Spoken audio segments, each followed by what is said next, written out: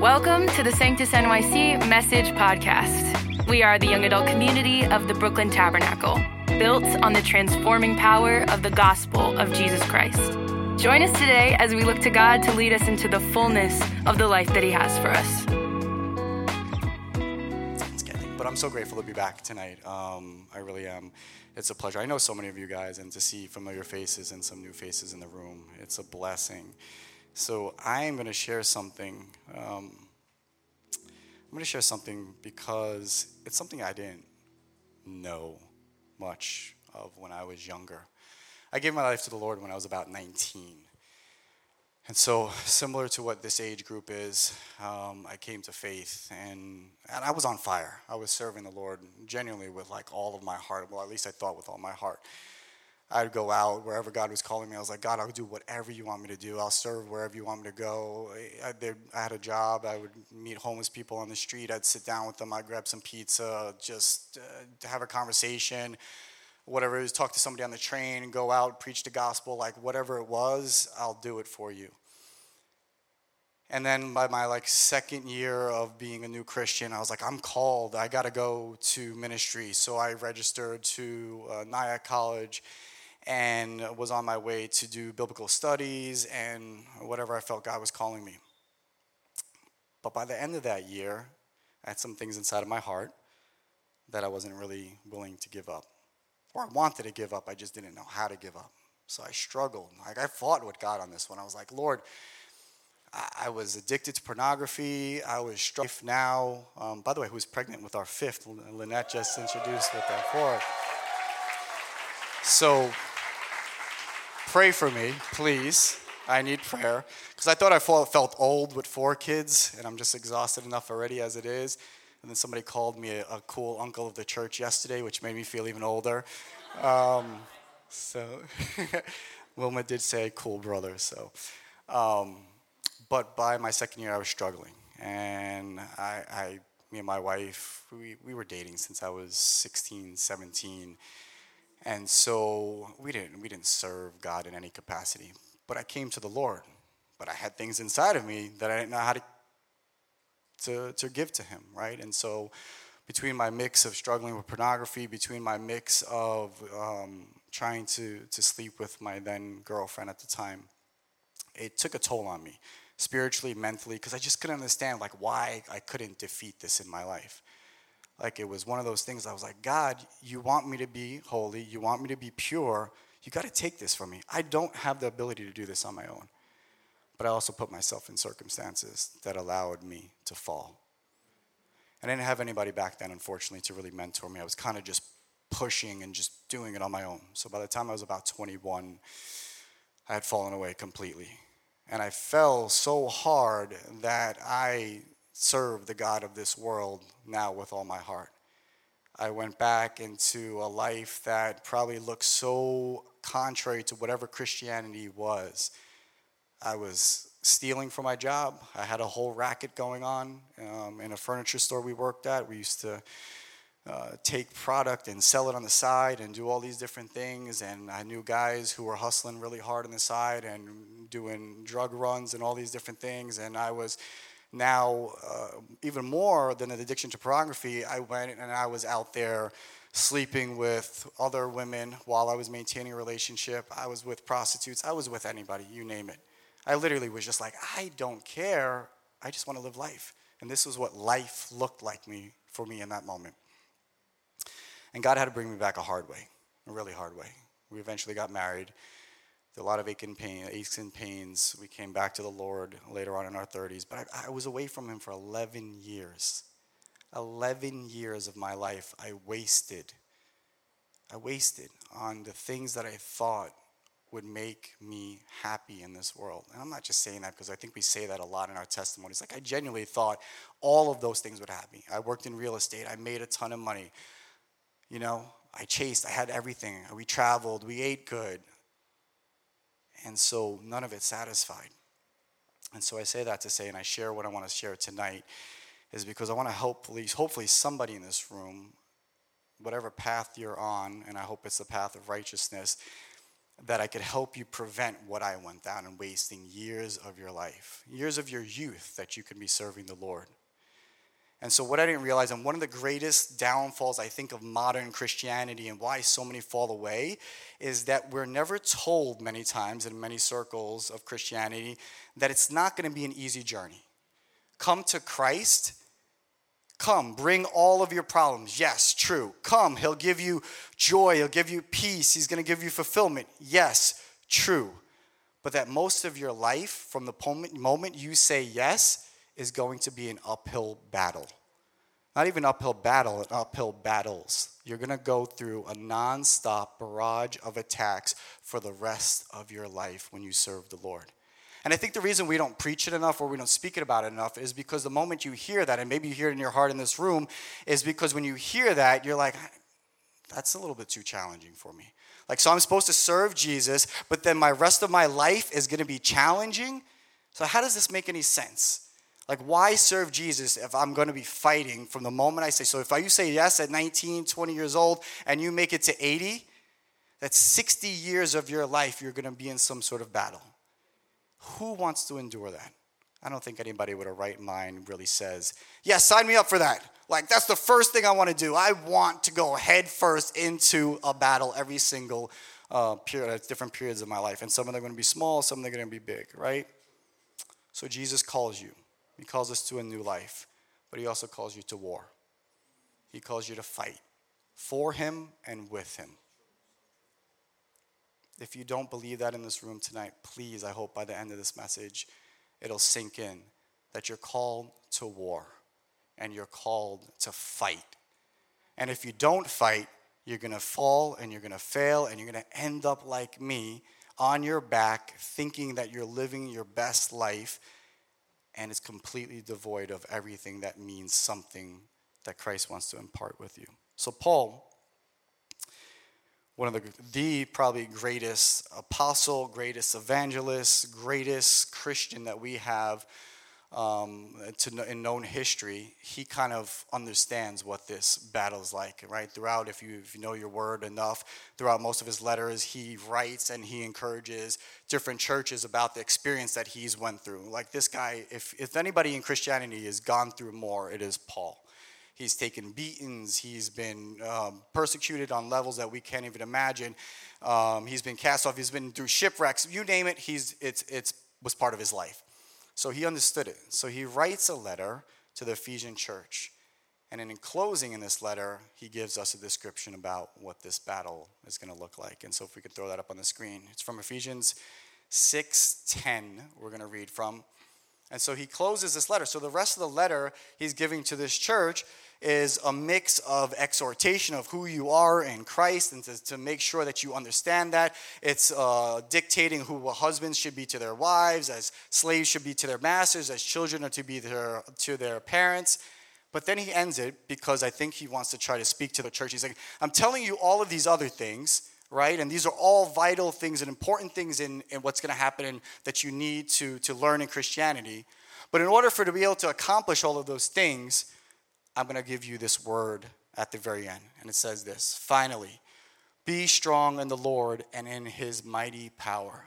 Put on the full armor of God so that you can take your stand against the devil's schemes. For our struggle is not against flesh and blood, but against the rulers, against the authorities, against the powers of this dark world, and against the spiritual forces of evil in the heavenly realms. We can leave that up there because I'm going to come back to that a few times. So these few verses that he writes on, and he goes on a little bit longer after this to kind of describe what the armor of God is. We might not have a chance to get into the fullness of that tonight, but if you do and you haven't studied it already, take your time to go through and study it on your own. It's so vital to our walk. And so we see here, like I was mentioning, you're at war, right? And so we're going to start actually from kind of the middle, the bottom, and we're going to work our way back to the beginning. So verse 12, for our struggle, some of translations instead of struggle it will say, this is the NIV, it will use the word wrestle. For our struggle is not against flesh and blood, but against the rulers, against the authorities, against the powers of this dark world, and against the spiritual forces of evil in the heavenly realms. So why does he use this word wrestle or struggle? Well, because when we're at war with the enemy of our souls, that's exactly what it's going to feel like. It's a one-on-one battle most of the time. The enemy loves to attack when you're alone. Because when he catches you alone, it's the hardest to defend yourself. You're put into a corner and he's bombarding you with thoughts, he's bombarding you with temptation and all these things, and you're kind of like, okay, I got to fight through this, I got to work. So Paul's saying, look, it's a wrestling match that you're going to go through. When you're up against the wall, Satan is trying to wrestle you. And in a wrestling match, there only could be really one winner. And so the goal and the outcome of wrestling a match is either you're going to be victorious in that match or Satan is. And so either one of you is going to pin the other one down and have victory over it. And I pray tonight it's you. Because through Christ, it is us. Amen? And so, Paul urges us, stand. He says this multiple times actually in chapter 6. He says, stand. Stand so that you can stand against the devil's schemes. And the verse after, actually in verse 13, he says to stand. He uses it twice in verse 13.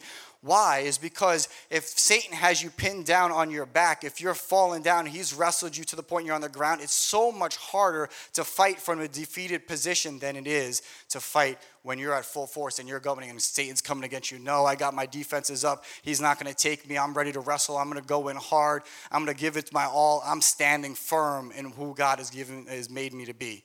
Right? And so Satan, if he gets you on the floor, if he gets you on your back, it's game over.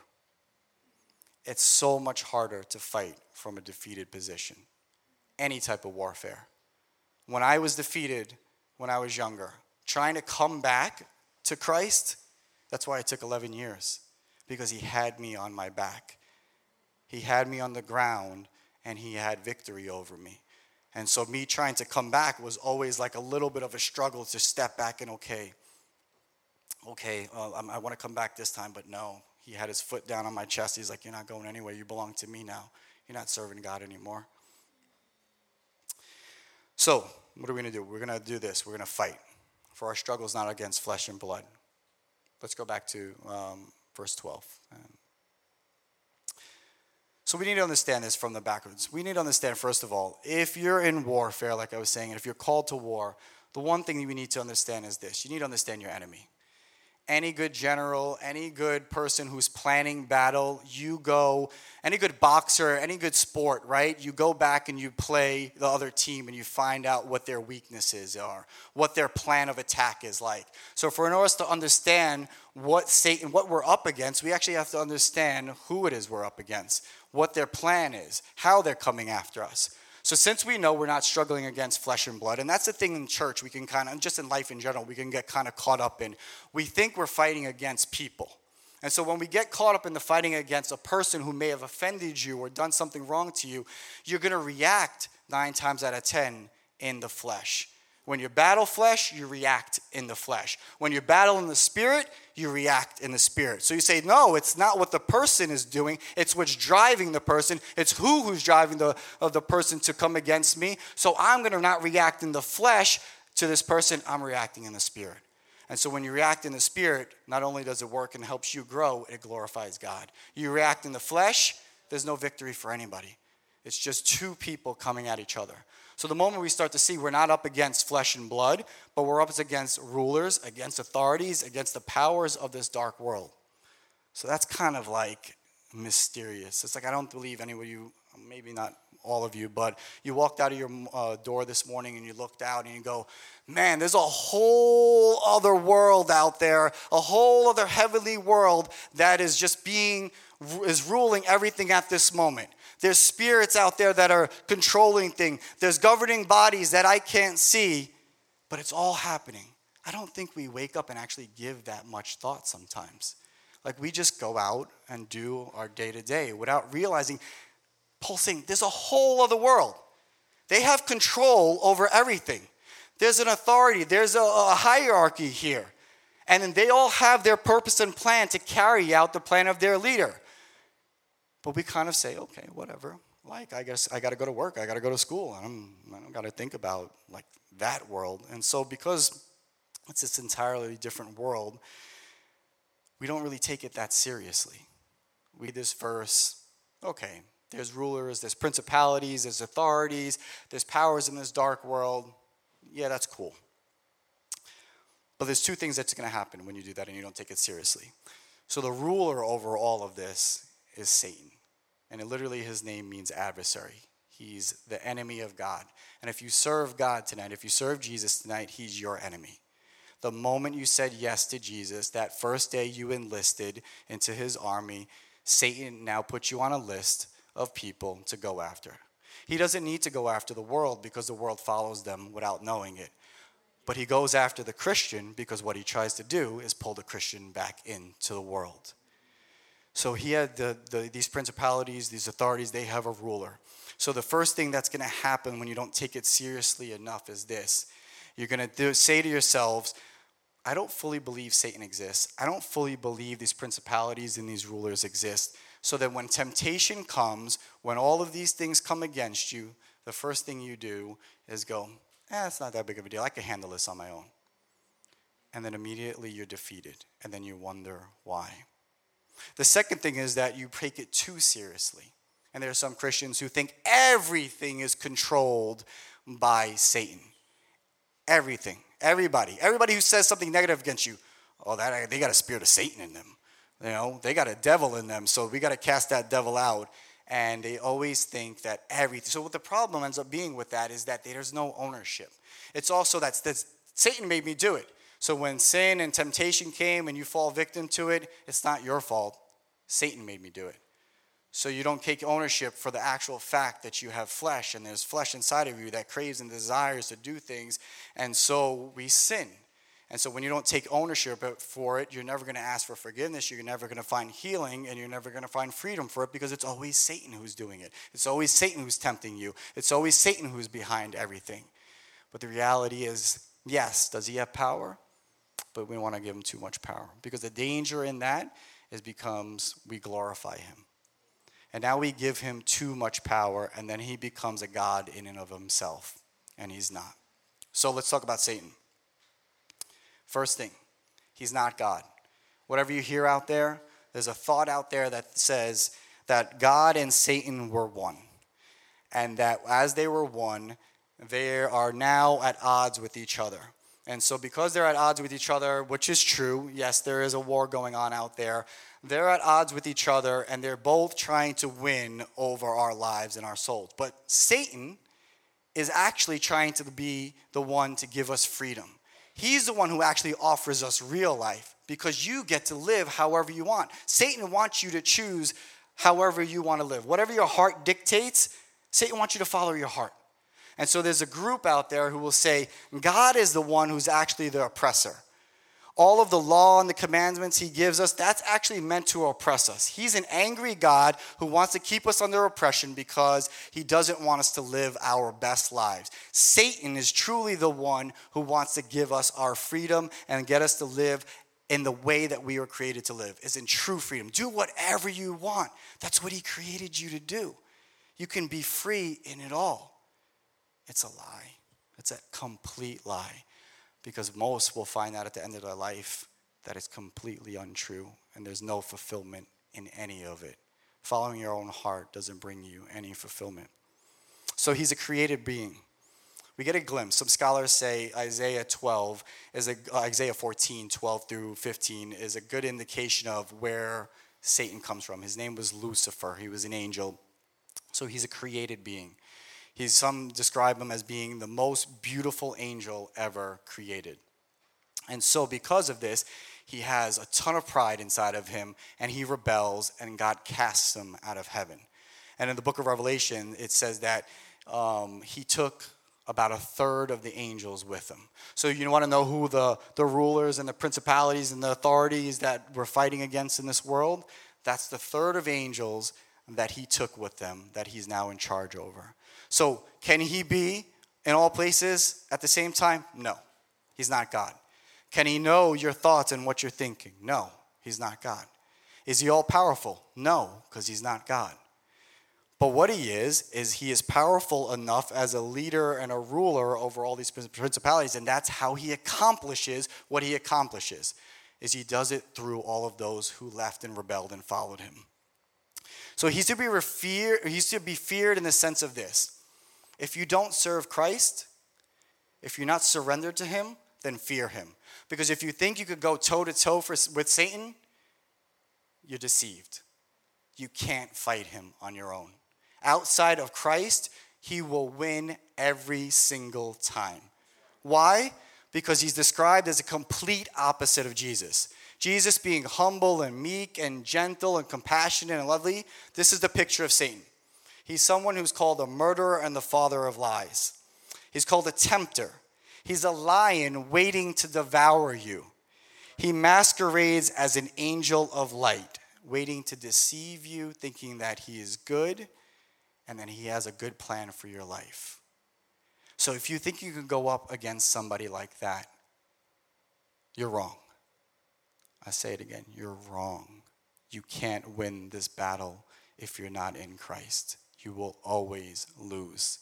Why? Because he's been around longer than you and I. He studied us longer than anybody else.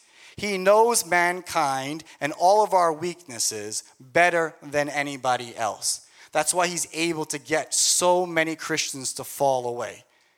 If I was to do it, if you ever go to college, if you've been in university or college, there's something when you go to orientation, sometimes, at least they did it when I first went, they say, look to your left, look to your right.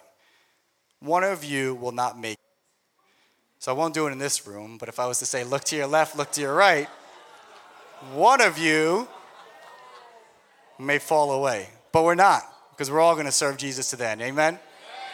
Praise the Lord. So let's backtrack. We're going to go to verse 11. Put on the full armor of God so that you can take your stand against the devil's schemes. Well, in order to be able to take a stand against the devil's schemes, Paul is telling us we got to put on the full armor of God. Well, why do I have to pull on the full armor of God? In order for me to understand that, I got to understand what his schemes are in the first place so I know what I'm going to be standing against so that I know what I can put on. So let's find out what some of the devil's schemes are tonight. What does he want? What are some of the things he's plotted against you? It's this. He was going to test your armor. He's going to find out whether or not there's weak spots in your armor. There's the helmet of salvation. Do you believe that you're really saved? He's going to go after the breastplate of righteousness. Is your righteousness really grounded in Christ, or you really think you're righteous on your own? You do good works all the time. Do you stand on those good works, or do you stand on the righteousness of Christ? Is that what you stand on? The main thing, this is what he wants to do, is this. In John 10:10, Jesus says that he's the good shepherd and that life in him is found abundantly. He says that the thief comes to rob, to kill, and to destroy. So what does he rob you from? He wants to rob you from the truth of who Jesus is for your life. He wants you to believe that Jesus isn't who he says he is.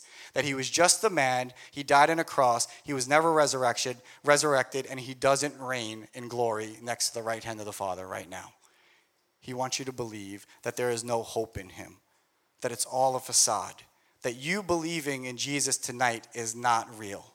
That's what he wants to do, is attack your mind to get you to believe. And he wants to steal the truth out of your heart and your mind to get you to fall and to say, you know what, maybe Jesus, he's not answering prayer. God, I don't even know when the last time I felt Jesus' presence. So maybe he really isn't real. Maybe I don't really buy Christianity so much. And so when he gets you to start thinking that, the next thing he wants to do, he wants to kill and destroy. He's not your friend. Jesus tells you, abide in me.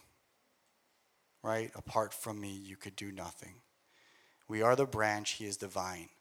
What he does is he wants to kill that connection so that you're a withering branch on the floor.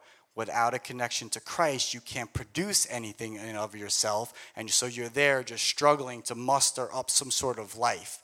So he wants to kill and destroy any sort of connection that you have to Christ. And he'll do it in every single way possible.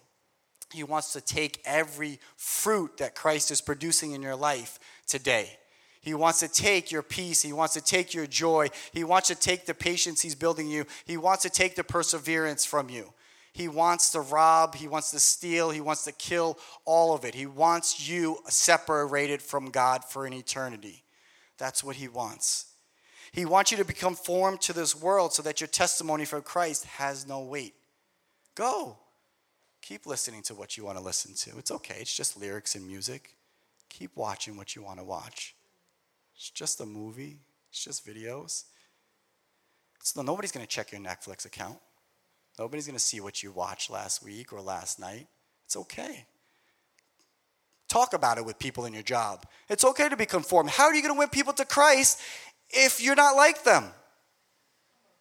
Don't you got to be like them to win people to Christ? You got to have to be able to talk to them about something. So what did you watch on Netflix last night? Oh, I watched it. Great, I watched that too. What do you listen to now? Well, there's this great, amazing artist. You got to check him out. That's awesome. I listened to him too. So what did you like? Oh, I went out last night. Yeah, I got drunk and I came home and I was like, woke up with the worst hangover. Well, that's amazing. You want to come to church with me tomorrow?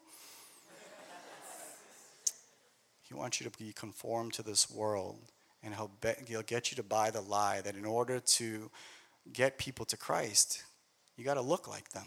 You got to act like them. You got to talk like them. And that being holy, that's going to put people off. He wants you to conform. He wants you to believe that you're in control of your life tonight. He wants you to think that there's control in every area of your life. You have full control. Whatever you want to do for work, whatever you want to do, wherever you want to go for school, whatever you want to study, whoever you want to be in a relationship with, whoever you want to marry, he wants you to believe that you have full control over that. He doesn't want you to believe that God has a right to have a say-so in any of it. You have a control over your life. Continue having control over your life. He wants you to believe the very first lie told. You can be like a God. It's okay. That's the lie of the world today. You can be a God. You don't need God. You're a God yourself. And this one I love. He wants you to think you can live with a secret sin and he'll protect you from ever being exposed. That's what happened with me. William Gurnall, he's a great preacher. He wrote 3 excellent volumes on spiritual warfare. And he makes this great statement. He says, when the Spirit convicts you of sin, Satan will try to convince you. It's such a little one, spare it. Or he'll bribe you to the soul with a vow of secrecy. You can keep me in your good reputation too. You will not be seen in your company to shame you among your neighbors. You shut me up in the attic of your heart out of sight. If only you will let me now and then have the wild embraces of your thoughts and affections in secret. I don't know how many of you in here in the room tonight have some secret sin you're struggling with. And God's trying to put his finger on, he's trying to take out. And Satan's like, don't worry, your reputation. I'm going to let you carry on. You looked like a Christian. But when you go home at night and when you're alone by yourself, nobody's going to know. You can keep that sin. Nobody's going to know about it. I'll protect you from it. I'll protect your integrity. I'll protect it from it ever being exposed. And that's the greatest lie he's told this last generation. How many leaders have fallen recently because they thought that Satan or God, because Satan masquerades as an angel of light, how many of them thought they can live in sin and it would never be exposed?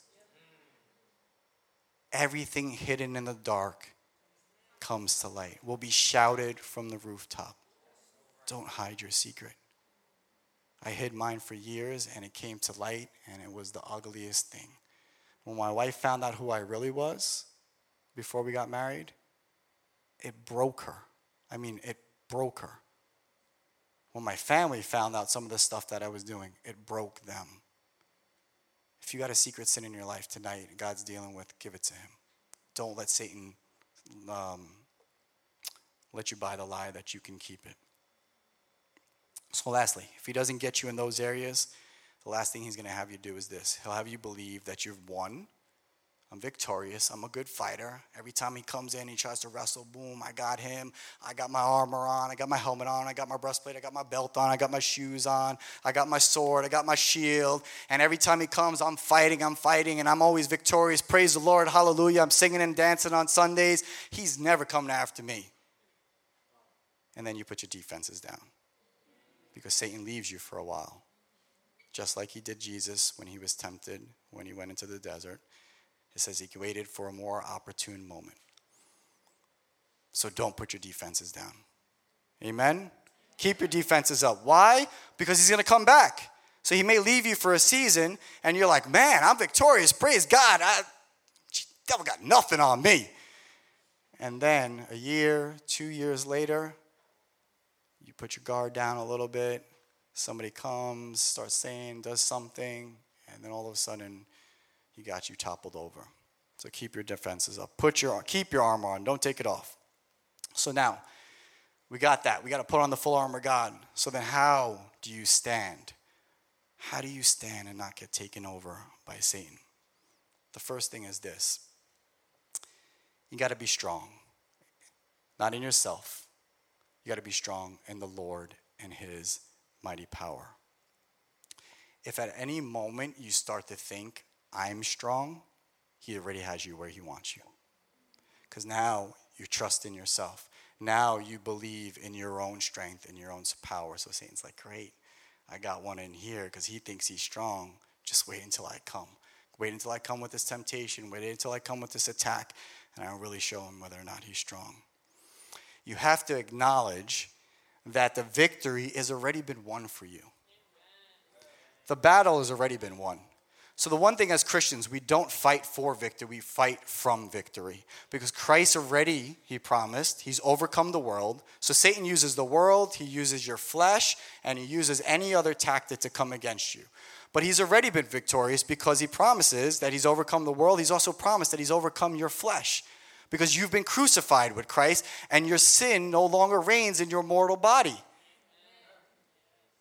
And so because of that, you know where you're coming from. I'm fighting from a position where I don't have to do the fighting anymore because Christ already is the one doing it for me. God, I'm going to fight. So one of the key equations, there's two parts to this. There's the you part and there's the God part. God will fulfill his part. He already has, because what is he says? He says, put on the full armor of God, not on the full armor of Justin, not on the full armor of any of you in this room. Put on his armor. I'm going to supply you with the armor. I'm going to supply you with the power. I'm going to supply you with the strength. This is what I need you to do. I need you to be strong. I need you to be. And by being, it's trusting him for what he's already done for you and what he's going to do for you and what he promises you that he will continue to do for you. He loves you. He's a father, and a father fights for his children. So you stand on the promise that he will not let you go, because the moment you start to think, okay, God don't got me in this area, he doesn't really have my back, that's when you start letting the reins go a bit, and then Satan starts to come. No, God got you. He has your back no matter what. He's going to strengthen you. He's going to build you up. He's going to do it all. All he asks you to do is be strong. Don't run. Don't flee. Stand your ground, and I will be with you in the battle, but you can't leave. Don't fight against me either. Fight against Satan. Know your enemy, but God is not your enemy. If he's trying to tell you to do something tonight or change something tonight, he's not your enemy. You don't fight against God. We fight against the one who is against our soul. So I wanted to give you a really quick story from the Bible, and then I'm going to close.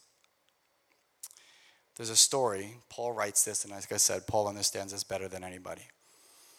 So in Acts 16, we got that scripture up.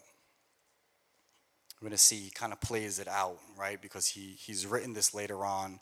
He wrote this letter to the Ephesian church later on, but he lives this out where we were going to the place of prayer where we were met by a female slave who had a spirit by which she predicted the future.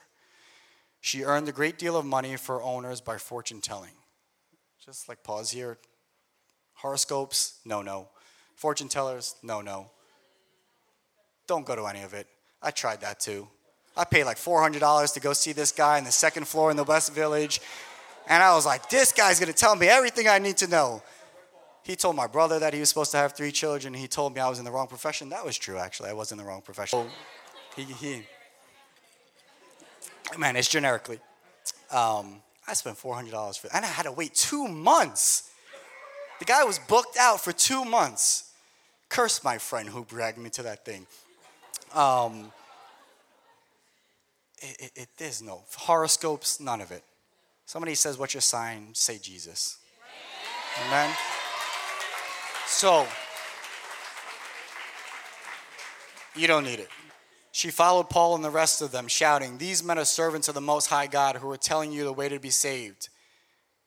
She kept this up for many days. Finally, Paul became so annoyed that he turned around and said to the what? The Spirit. So he didn't go, this woman's annoying me. Clearly, she's the woman annoying me, but he knew I don't fight against flesh and blood.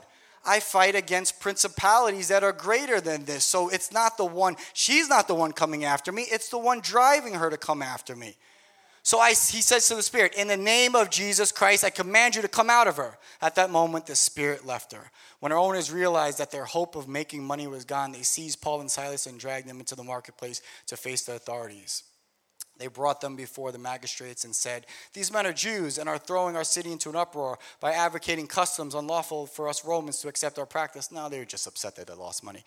They didn't care about the practices. The crowd joined in an attack against Paul and Silas, and the magistrates ordered them to be stripped and beaten with rods. So there's another thing. Satan can't get you one way. You upset him enough, he's going to come after you harder. He couldn't get him with the mocking, and that's what Satan's going to try to do with this world. He's going to get the world to mock what you believe. Do you really follow Jesus? Do you really believe he is who he says he is? Don't you know there's stuff out there that's contrary to this? Like, you follow some like myth. They're gonna mock you, but you gotta stand. You gotta stand. And so he comes after them harder. So this is a good glimpse, just like Job. Satan has access to everything. He's gonna fight you mentally, he's gonna fight you spiritually, but he can also fight you physically. He can attack your physical being. He did it with Job, and he did it with his family. Don't ever think that that's off the limits.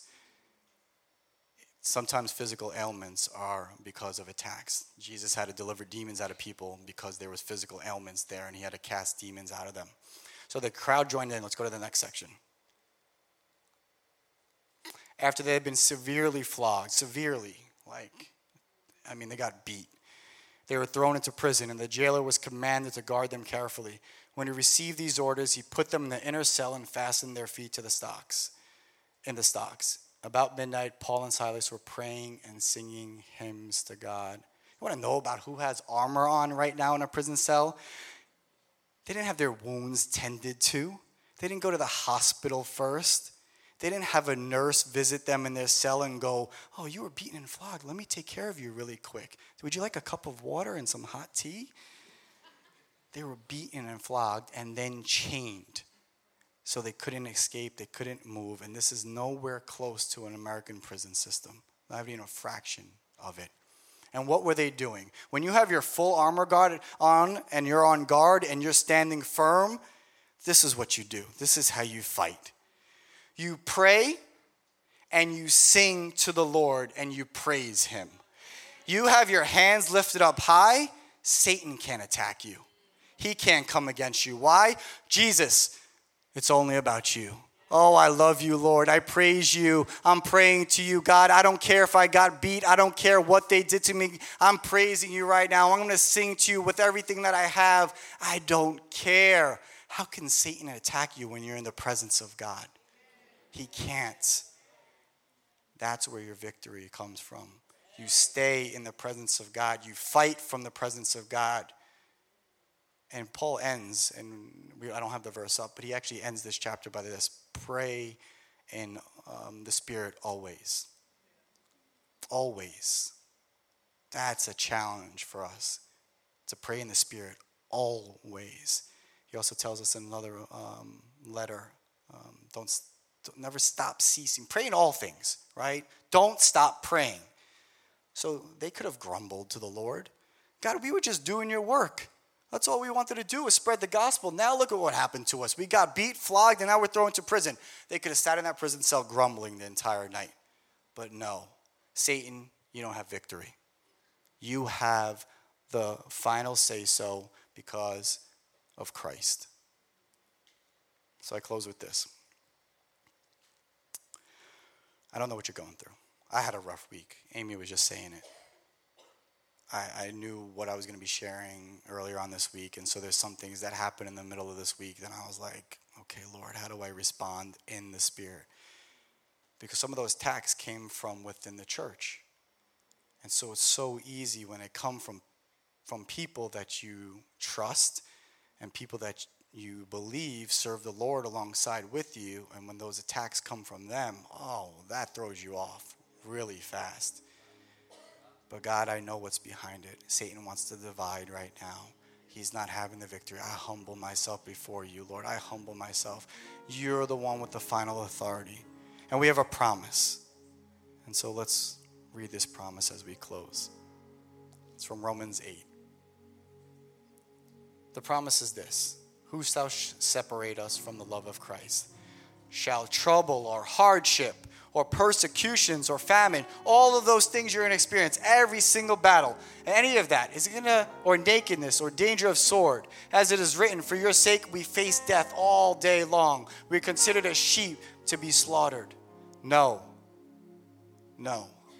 In all these things we are more than conquerors through him who loved us. Or more. You are more than a conqueror. You come out not only victorious, you come out more than victorious. How? By being able to sing and praise the Lord in the middle of the worst trial that you might be going through.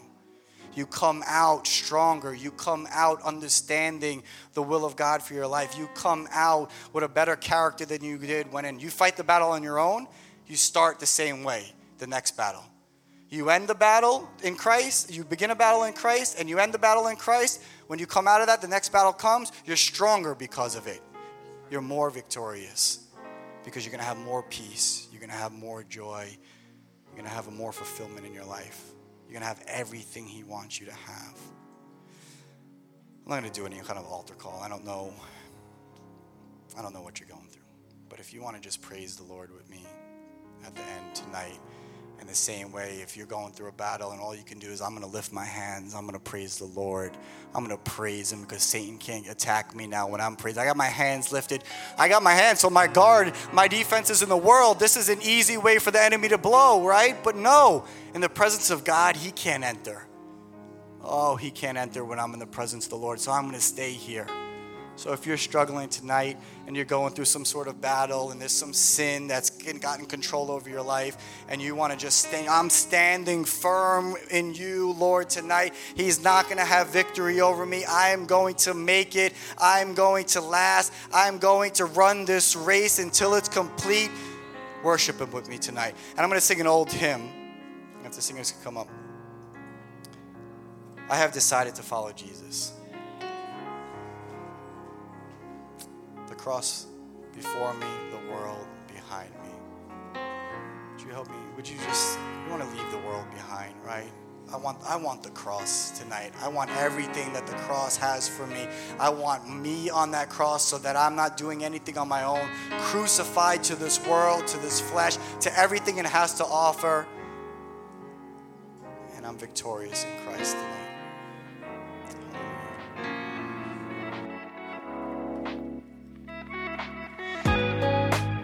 We hope you were encouraged by today's message. To connect with us, visit our ministry page at brooklyntabernacle.org, or you can follow us on our Instagram at SanctusNYC.